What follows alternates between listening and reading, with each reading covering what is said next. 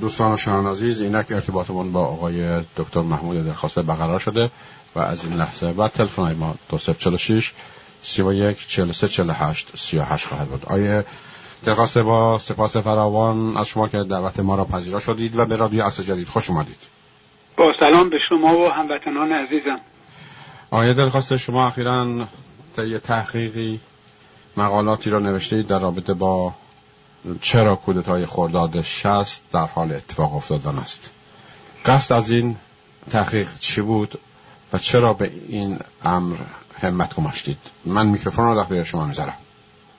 بله، علتی که این مقاله رو نوشتم، اول که مقاله من نوشته بودم که آقای علی امیرحسینی که از همکاران آقای بنی صدر در زمان ریاست جمهوریشون بودن، در زمانی که بحثی حدود 5 سال پیش بین من و آقای اشکبری پیش آمده بود، مقاله نوشتن و مشاهدات خود و شهادت دادن و در رابطه با مشاهدات خود و پیام‌هایی که بین آقای خمینی و بنی صدر رد و بدل کرده بودند که از اون جمله در اون پیام‌ها بنی صدر به آقای خمینی گفته بود که مقام ریاست جمهوری مقام نیست که من دست از عقایدم بردارم و شاه برده نشد تا استبدادی بدتر جای استبداد سلطنتی رو بگیره. بعد این مقاله در سایت BBC فارسی منتشر شده بود و بعد از یک مدت چند هفته بعد که من رفتم مراجعه کنم برای کاری، دیدم مقاله حذف شده، یعنی آدرس هست ولی چون میگن که دیدم جا خشکه ولی بچه هفته و اینها مقاله رو حذف کردن چون طرف و بچه نیست. بله بعد بچه نیستش و مقاله رو حذف کردن و این کاری بود سخت شگفت‌انگیز که چطور میشه یک سایت معتبر مقاله‌ای رو که منتشر کرده حذف کنه. یعنی شما نگاه کنید در سایت BBC انگلیسی یا CNN یا هر جای مقاله‌ای که چاپ میشه در اونجا مادام العمر خواهد موند. اینطور نیست که مقاله‌ای رو در اونجا بذارن و بعد اینو حذفش کنن. بعد من در اون مقاله‌ای که نوشته بودم برای که به عنوان مقاله‌ای که BBC سانسور کرد، در اونجا اشاره‌ای به زنده یاد مرحوم آقای مهندس صحابی کرده بودم که در زمان اجرای کودتای خرداد 60 ایشون نزد بنی صدر رفته بودن و در اونجا بهشون گفته بودن که رفسنجانی به ایشون گفته که ما قرار شما رو نخست وزیر کنیم بعد از برکناری بنی صدر، بنابراین شما بهتره در زمان برکناری و در اون اصطلاح مجلس کودتا صحبت نکنی و صحبت زیادی نکنی. بعد آقای اشکبری در این رابطه مقاله نوشتن و از من سخت انتقاد و اینکه و صحبت کلی که من خیلی تحریف ها انجام دادم و اینها و دفاع از مرحوم صحابی. من زمانی که این رو دیدم که ایشون با واکنش خودشون ندانسته یک فرصت خیلی خوبی برای ما ایجاد کردن تا بتونیم تا هر چه میتونیم در روشنگری نسل جوان در رابطه با تاریخ انقلاب انجام بدیم و این سبب شد یک تحقیق رو انجام بدم که تحقیق خیلی طولانی شد. وقتی بخش اولش رو منتشر کردم که خود بخش اولش هم طولانیه و به هموطنان عزیز پیشنهاد میکنم که این مقاله رو بخونن، برای اینکه این رو همیشه مکرر گفتم تا زمانی که ما ندانیم که چگونه این گونه شد پاسخ درخور به سوال چه باید کرد رو نخواهیم یافت. دیگه اینکه از این مثالم استفاده کردم که زمانی که مثلا جوبی زده میشه برای اینکه آب رو به کشتزار یا به باغستان برسونه و این جوب در جایی سوراخ میشه و آب به طرف شوره‌زار میره، اون باغون تا اون سوراخ رو اون مجرا رو پیدا نکنه و نبنده آب دوباره به باغ بر نخواهد گشت. مسئله ما اینه ما تا ندونیم که چطور انقلابی که اندیشه راهنماش استقلال بود، آزادی بود، مردم سالاری بود، حقوق انسان بود، عدالت اجتماعی و رشد بود، به یک استبدادی به شدت تکوبگرتر، فاسدتر، بیکفایتتر از استبدادی که سبب ساز انقلاب شد منجر شده. برای همین اصرار ما در مورد سخن گفتن و اینو مطرح کردن در مورد کودتای خرداد 60 در همین رابطه است که روایتی که به روایت به سرقت رفته منجر شده. از هر طرف این روایت به سرقت رفته و نسل جوان نمیدونن که وضعیت حاضر نه نتیجه انقلاب که نتیجه کودتای بر ضد انقلاب در خرداد 60 بود، یعنی مرحله نهاییش در خرداد 60 بود.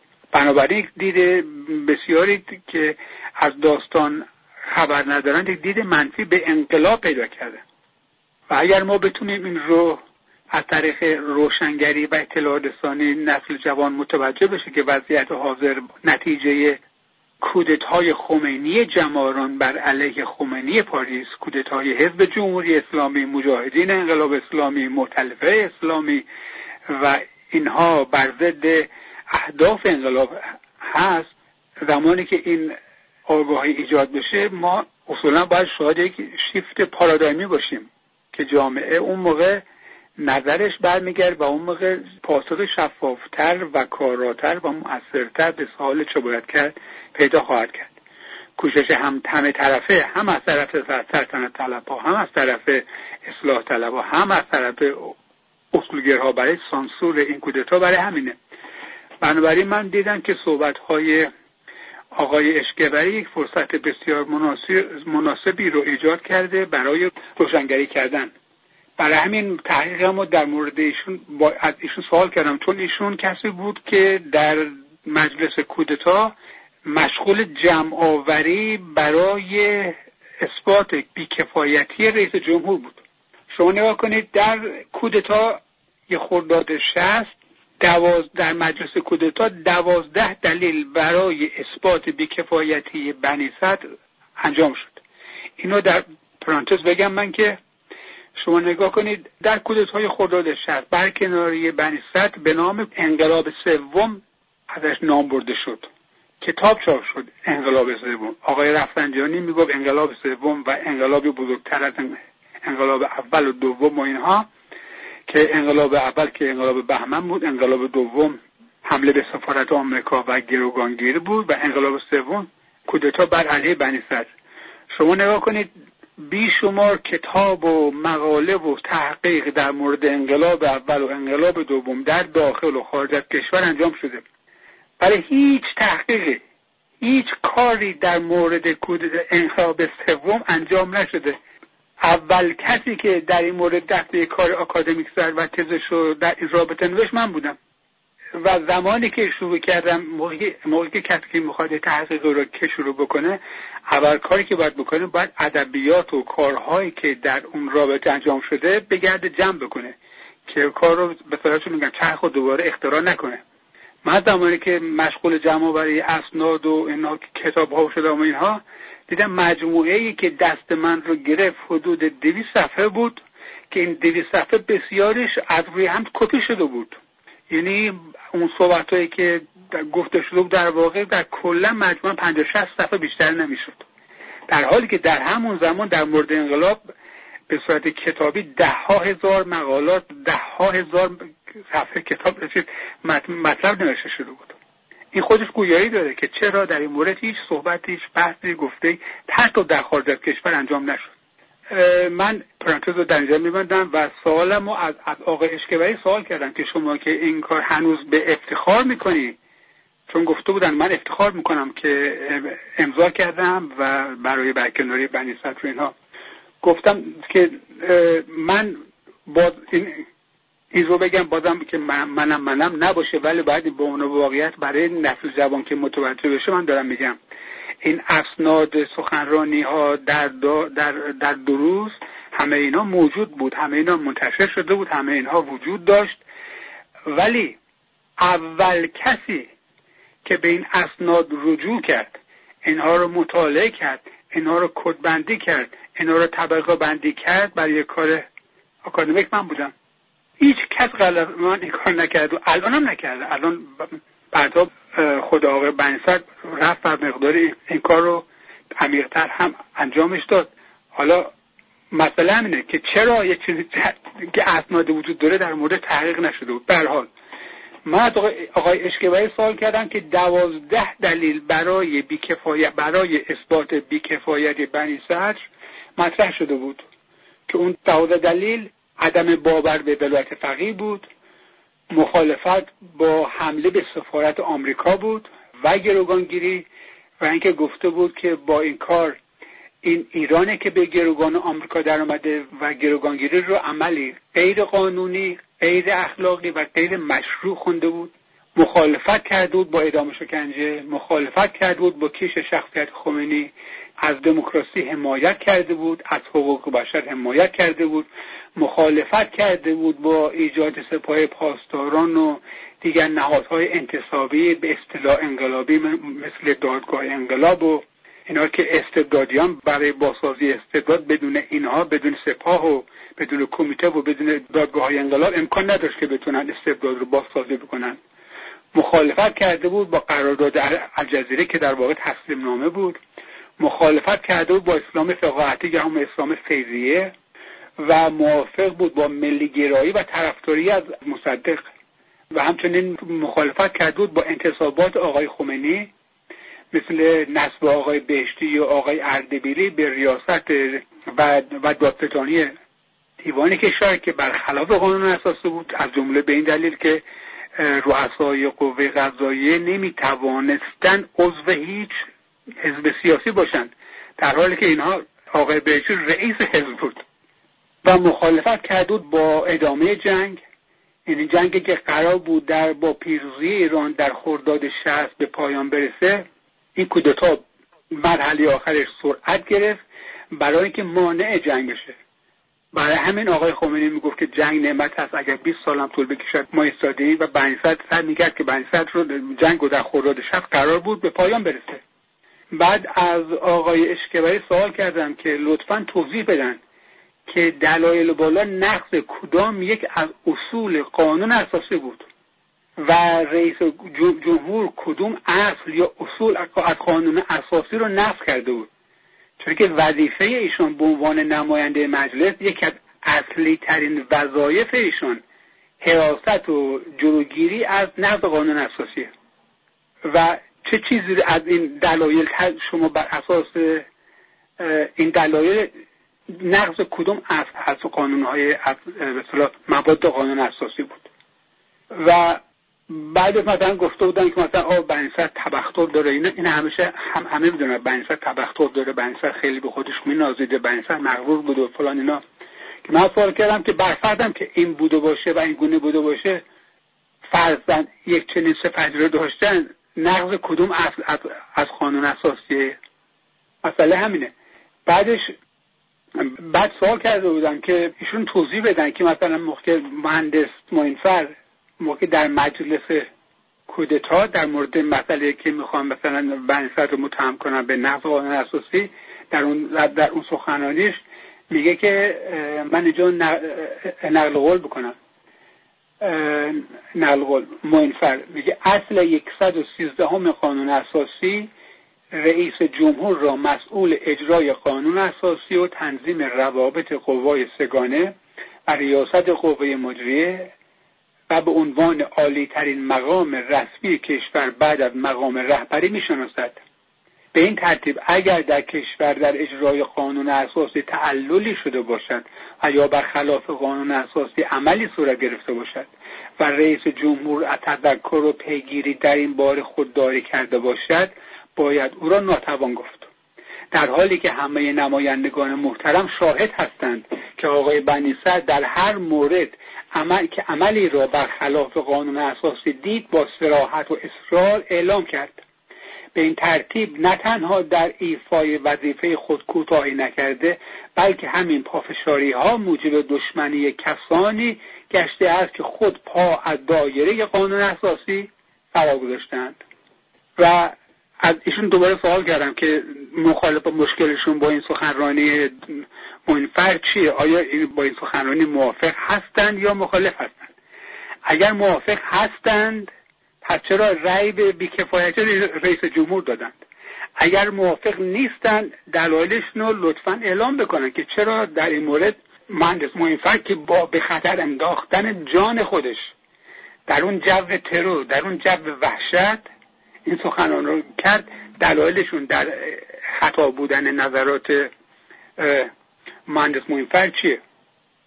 ازشون سوال کردن که شما میدونید که علت ای که مرحله آخر کودتا رو به سرعت به جلو انداختن بود که قرار بود جنگ در خرداد 60 به پایان برسه و این رو میدونیم که الان 40 سال رژیم مرتب تبلیغ میکنه که در زمان بنی صدر هیچ پیروزی حاصل نشد، بنی صدر در جنگ خیانت کرد، بنی صدر عامل آمریکا بود، بنی صدر با صدام حسین همکاری میکرد و فلانی ها از این حرفا. بعد من اشاره کردم به جلسه مطبوعاتی که وقتی که آقای خمینی در شب بنی صدر رو از ریاست فرمانده کل قوا خلعش کرد، جلسه مشترک اصطلاح رئیس ستاد مشترک کنفرانس مطبوعاتی داشتن. در اون کنفرانس مطبوعاتی تیمسار فلاحی اعلام کرد که بازم نقل قول میکنم، میگه وجدان میهنی من حکم میکند که به نام جانشین رئیس ستاد مشترک از تلاش‌های بنی صدر ستایش کنم. بعد در پاسخ به یه سوال دیگه در مورد چه مقداری از خاک ایران در تصرف عراق هست که میگه که حدود 45% از سرزمین‌های اشغالی را پس گرفتیم که 15% دیگر زمین‌هایی است که قابل سکونت نبوده و در دست عراق نیست ولی در اختیار ما هم نمی باشد. لذا فقط 40% از زمین‌های اشغالی هنوز در دست نیروهای مهاجم است. یعنی چی؟ اینه که میگفتن که در زمان بنی صدر هیچ پیروزی حاصل نشده. همین سخن داره میگه که ما 60% زمین‌هایی که عراق در اختیار گرفته بود از تصرفش خارج شده. عراق که مجانی و مفت که خودش عقب نشینی نکرده در رابطه با حملات ایران و پیروزی‌های ایرانه که عقب نشینی کرده. این در وضعیتی بود که با حزب جمهوری به طور دائم دخالت میکرد تا مانع موفقیت ارتش در پیروزی بشه و حتی قبل از اون در کودتای نوژه و اعدام نظامیان که نمونهش رو آقای ناخدا هوشنگ ثمری گفت که محمد غرضی 19 افسر ارشد لشکر زرهی اهواز که بزرگترین لشکر زرهی ایران در اون زمان بود، این رو چند هفته قبل در مراسم صبحگاه در جلوی نظامیان اعدام کرده بود. بعد نقل قول کنم از آقای هوشنگ ثمری، میگه استاندار خوزستان 45 روز مونده به جنگ 19 افسر ارشد را در میدان صبحگاه لشکر 92 زرهی اهواز اعدام کرد. چه برای این لشکر میماند؟ ارتش با چه روحیه‌ای میخواهد بیاید و بجنگد؟ فرهنگ فکوری هم گفته بود که در هم مصاحبه میگه وقتی جنگ شروع شد ما در جبهه خوزستان 28 تانک بیشتر نداشتیم. در محور دسفول فقط 8 تانک و 1 توپ موجود بود که توانست پیشروی لشکر عراق را بگیرد و در تاریخ نظامی یه دنیا شما موردی را پیدا نخواهید کرد که ارتشی با چنین مشکلات عظیمی کار معجزه آسایی را کرده باشد، که در اینجا نقش نیروی هوایی نقش محوری بود. یعنی اینکه وضعیت نظامی ایران در یک حالتی بود. بعد از آقای اشکبری سوال کردم که مثلا شما اطلاع نداشتی که جنگ به طرف پایان رفتن بوده و قرار بوده که جنگ به پایان برسه؟ شما ممکنه از نامه‌هایی که بنی صدر و گزارش‌هایی که بنی صدر به احمد خمینی و به خمینی داده که من یکیشو در اینجا بیارم، به آقای خمینی میگه که اینک که در عملیات الله اکبر با پیروزی کامل، یعنی قلای الله اکبر، که با پیروزی کامل قرین شدند، اینو بگن داخل پرانتز، در این عملیات 2000 نیروی عراقی کشته شدند، 1800 نفر اسیر شدند. از طرف ایران 23 نفر به شهادت رسید که 14 نفر اونا به علت لغو دستور بود که کشته شدند. یعنی از نظر پیروزی یک پیروزی فوق‌العاده بود. بعدش پرانتز در اینجا میبندم، ادامه میگه امیدوارم نظر این جانب را صائب میابید و میتوانم بدون بیم از ناباوری شما عرض کنم اگر پشت خنجری را که پیاپی فرود میآورند دیگر فرود نیاورند، از 3 ماه مهلت بدهند، رژیم بعث عراق شکست کامل میخورد و معنی این شکست ها این است. و بعد ادامه میده که به راستی این جنگ که برای نابود کردن جمهوری اسلامی به راه انداختند خود موجب پیدایش عصر سوم تاریخ بشر می‌گردد. شما در جایی از تاریخ قرار گرفتید که می‌توانید بنیانگذار این عصر بشوید یا امید به پیدایش آن را از بین ببرید. به این جهت بود که نوشتم تصمیم شما تعیین کننده است. ادامه میده اکثریت شورای نگهبان، مجلس، از شورای عالی قضایی، از دولت رجایی همه یک حزب هستند، حزب جمهوری اسلامی، و این حزب در جامعه در اقلیت محض است. 5% در انتخابات ریاست جمهوری نامزد حزب جمهوری که حبیبی بود زیر 5% رأی آورد که محض است به زور گرفتن و بستن و شکنجه و میخواهد حکومت کند. این در حالی بود که اون سخن معروفه که سید حسین خمینی فاش کرده بود که آقایان بهشتی و رفسنجانی خامنه‌ای بهش گفته بودن، نقل قول دوباره، من با آنها صحبت کردم و به من گفتم که ما حتی اگر خوزستان و یا نصف ایران را از دست بدهیم بهتر از این است که بنی صدر در جنگ پیروز شود. ببین شدت وطن دوستی اینها رو. خلاصه من پیشنهاد میکنم که هموطنان بهش مراجعه کنن. بعد از آقای اشکبری سوال کردم که شما ممکنه بگید اطلاعات نداشتید و گزارشات روزانه، کارنامه روزانه بنی صدر که به مردم گزارش میدن اونها رو هم نخونده بودید، ولی امکان نداره که نامه رئیس جمهور رو که 22 خرداد آقای قزنفر بود در مجلس خوند و به علت خوندن این نامه بر طبق خاطرات آقای رفسنجانی سبب خشم آقای خمینی شد و دستور ترور کردن ایشونو و دکتر احمد سلامتیان رو داد در هنگام خروج از مجلس به خاطر خوندن نامه. این نامه خوب است، شما این رو در مجلس شنیدید. در این بخشش رو از نامه که آقای قزنفرپور در مجلس خوند برای شما میخونم. میگه 4 وزیر خارجه آمدند، یعنی وزرای خارجه کشورهای عدم تعهد، و پیشنهاد کردند که قوای عراق به داخل خاک عراق عقب نشینی کنند و مقداری هم از مرز فاصله بگیرند و بعد موارد اختلاف از طریق سیاسی حل گردند. ما از آنها خواستیم نقشه بیاورند و روی نقشه پیشنهاد خود را برای ما روشن بگردانند. قرار بود 18 خرداد بیایند که با ملاحظه وضع کشور منصرف شدند، که البته بعد معلوم شد که از دفتر رجایی به وزیر خارجه کوبا زنگ زده بودند که تحولات در جریان و نیاد.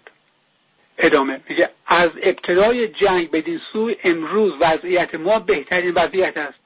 به شما میگویم اگر امروز که هنوز وقت باقی نایستید و استبداد را که هنوز قوام نگرفته دفع شر نکنید و استبداد با سلطه خارجی پیوند قطعی پیدا بکند، همه آنچه را که گفتم و بدتر از آن بر شما خواهند آورد. به مردم ایران داره میگه اگر ایستادگی نکنید.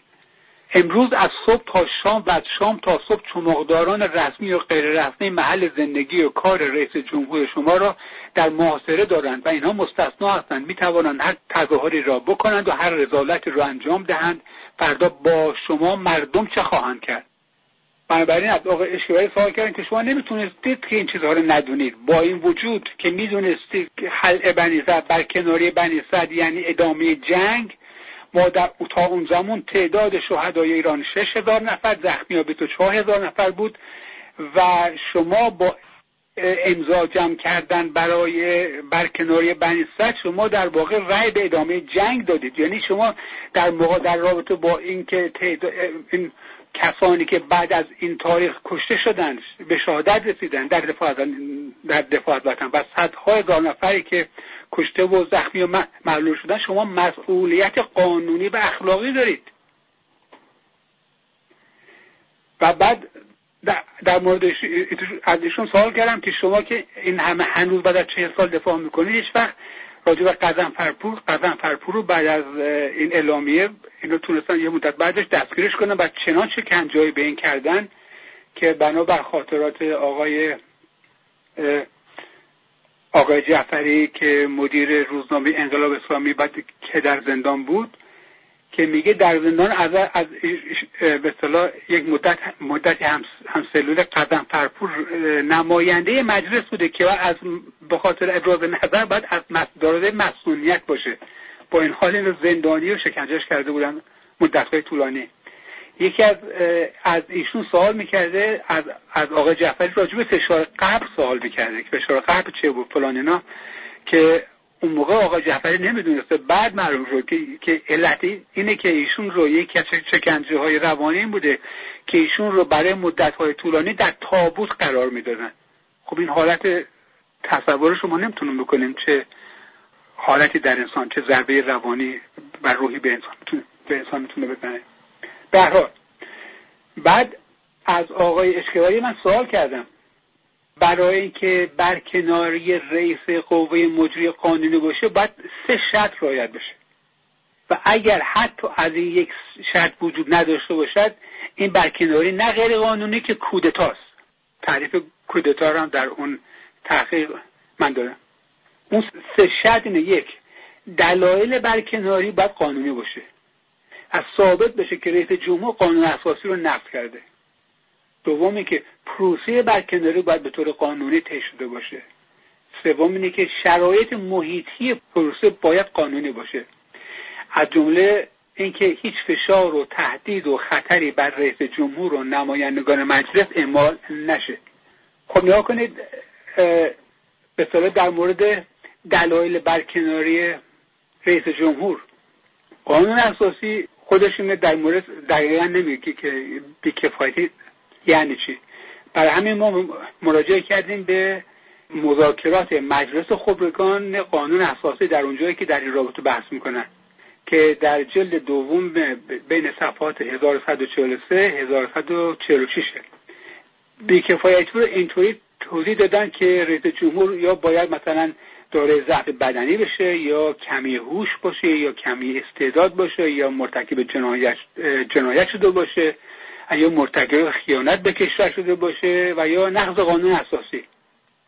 بعد خب از آقای اشکوایی سوال کردن که شما میدونید که هیچ کدوم از این شرایط که برکناری رو قانونی کنه وجود نداشته.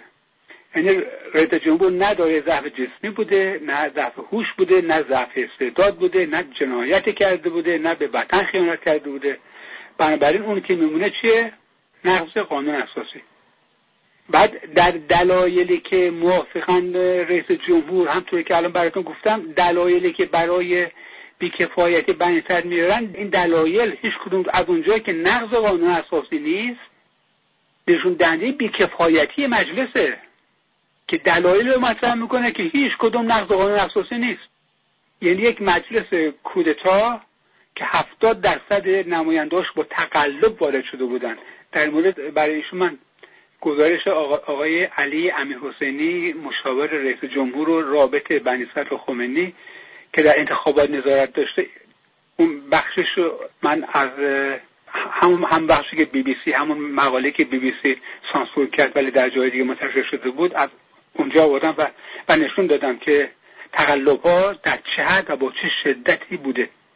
یعنی چی؟ یعنی که این به ما میگه که برکناری همین دلیل به ما میگه که برکناری اولین رئیس جمهور تاریخ کشور نه قانونی که کودتا بوده. ما دیگه احتیاج نداریم که به 2 شرط دیگه بپردازیم، چون حتی یک از این شرط‌ها وجود نداشته باشه برکناری کودتاست.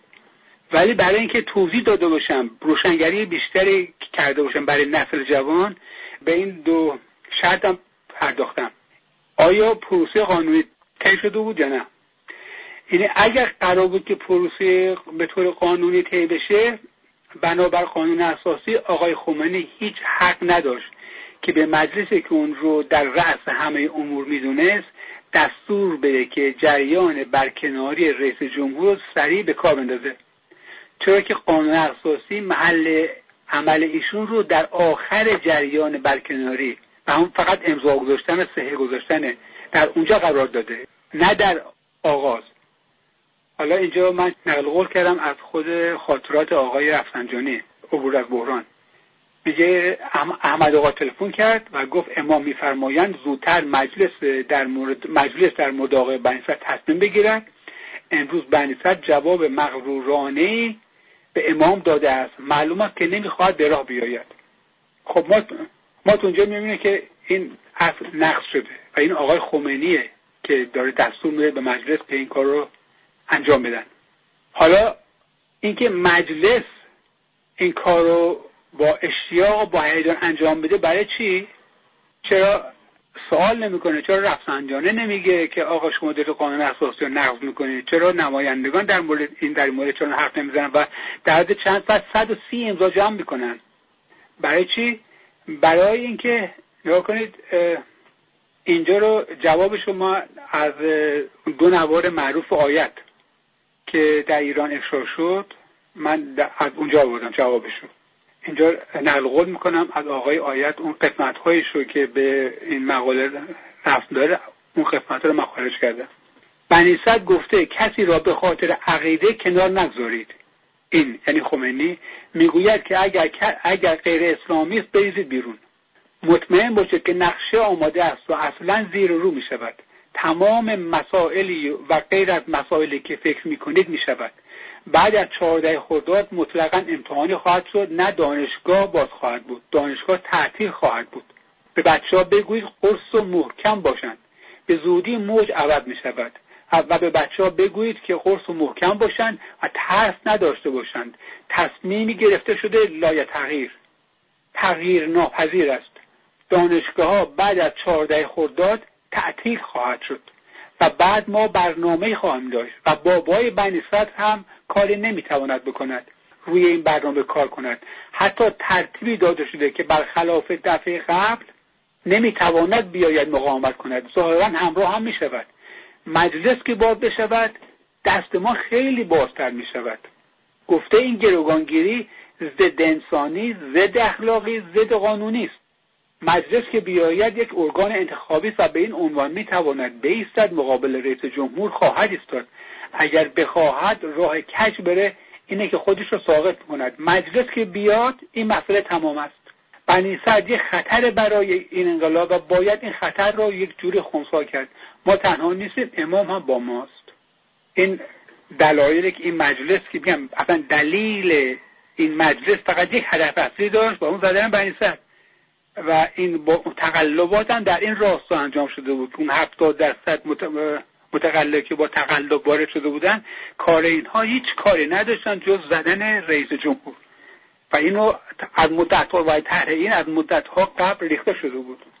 بعد دلیل دیگه‌اش اینه که شما نگاه کنید در جریان کودتا مهندس صحابی از رفسنجانی سوال میکنه که بنابر قانونی که در اردیبهشت ماه تصویب شده است به رئیس جمهور 5 روز مهلت وقت داده می شود تا آن را یعنی طرح عدم کفایت را امضا کند و اینکه آیا این قانون رعایت شده یا نه. حالا رفسنجانی پاسخ میداد باز نقل قول. اجازه بدهید من توضیح بدهم. اولین توضیح این است که باید یادتان باشد که در مورد دو فوریت ها 48 ساعت است، نه 5 روز. 3 توضیح میتوانم بدهم. اولا ما بلافاصله عصر چهارشنبه مصوبه مجلس را فرستادیم به دفتر رئیس جمهور. به مامورانی که هم آنجا بودن گفتیم و به دم دفترشان احضاح کردیم. آقای رفسنجانی آقای رفسنجانی میگه این حرف در روز 30 خرداد میزنه. بنابراین مصوبه مجلس در تاریخ چهارشنبه 27 خرداد به حساب ایشون باید به ماموران دفتر بنی اسد داده شده باشه. حالا نگاه میکنیم گزارش رسمی قوه قضاییه که تحت عنوان قائله 14 اسفند بر 1000 صفحه منتشر شد در این رابطه چی میگه؟ حکم امام یعنی عزل کردن بنی اسد از فرمانده کل قوا که در 20 خرداد بود. کافی بود که بنی اسد را به اختفای کامل ببرد و از لحظه انتشار حکم عملا بنی اسد از کلیه اقتدارات خویش منعزل گردید و محل سکونت و محل کار رو به تصرف سپاه و کمیته درآمد. یعنی 1 هفته قبل از اینی که آقای رفسنجانی میگه که رفتن به ماموران ریاست جمهوری دادن، دفتر در اشغال سپاه پاسداران کمیته بوده و ماموران دفتر یا دستگیر شده بودن که بعداً اعدام شدن یا فراری شده بودن. بنابراین آقای رفسنجانی داره دروغ میگه و در اینجا میبینه که این مجلس میدونه که رئیس جمهور داره دروغ میگه، که آقای رئیس مجلس داره دروغ میگه، چون دفتر بنی اسد 100 متری مجلس بود. این ممکن بود که اینا ندونن که دفتر فتح الفتوح شده. برای چی حرف نمیزنن؟ برای اینکه اینا مشغول اجرای شو هستن. برنامه همونطور که آقای منفر گفت برنامه برکنداری خارج از مجلس ریخته شده، نه در داخل مجلس. الان فکر کنم وقت زیادی نداشته باشم که من کار رو ادامه بدم، فقط اینو به اینجا برسونم. این حرف رو بزنم که نگاه کنید این همه داستان نیست. در واقع اینه که کودتای خرداد 60 هنوز در حال اتفاق افتادنه و به اصطلاح این که میبینید که آقای اشکوری مثلا که آقای اشکوری که تنها جزئی از یک جریانه که این کودتا رو در موردش صحبت کرده نشه و این دفن بشه و اینها، ولی اینها الان در کوشش من از این فرصت خواستم استفاده بکنم که ایشون رو در وضعیت قرار بدن که باید که بیان در از پشت پنهان شدن در پشت مهندس صحابه بیان بیرون و توضیح بدن این سوالها و این اسنادی که مطرح کردن اینها رو باهاشون ارتباط برقرار کنن و جواب خودشون رو بدن. ولی مسئله نیست، مسئله اینه که نگاه کنید جنبندی بفرمایید فرصت. بله مسئله این سانسورها چیه؟ نتیجه اینکه این کوشش‌های پیوسته و همه جانبه یک ایجاد آلزایمری در حافظه تاریخی جامعه شده و بنابراین کودتای خرداد 60 هنوز در حال اتفاق افتادن و انتصاب رئیسی از آخرین نتایج این کودتاست. برای همین تا زمانی که خودمون رو از این آلزایمر تزریق شده تاریخی رها نکنیم، به سرچشمه برنگردیم و حافظه تاریخیمون رو پیدا نکنیم، این اتفاق افتادن وطن رو تا پرتگاه نابودی پیش خواهد برد. خیلی ممنون از شما و امیدوارم که ما را در برنامه آینده داشته باشیم. تا فرصت دیگر به شما بدرود میگیم. روز و شب شما خوش.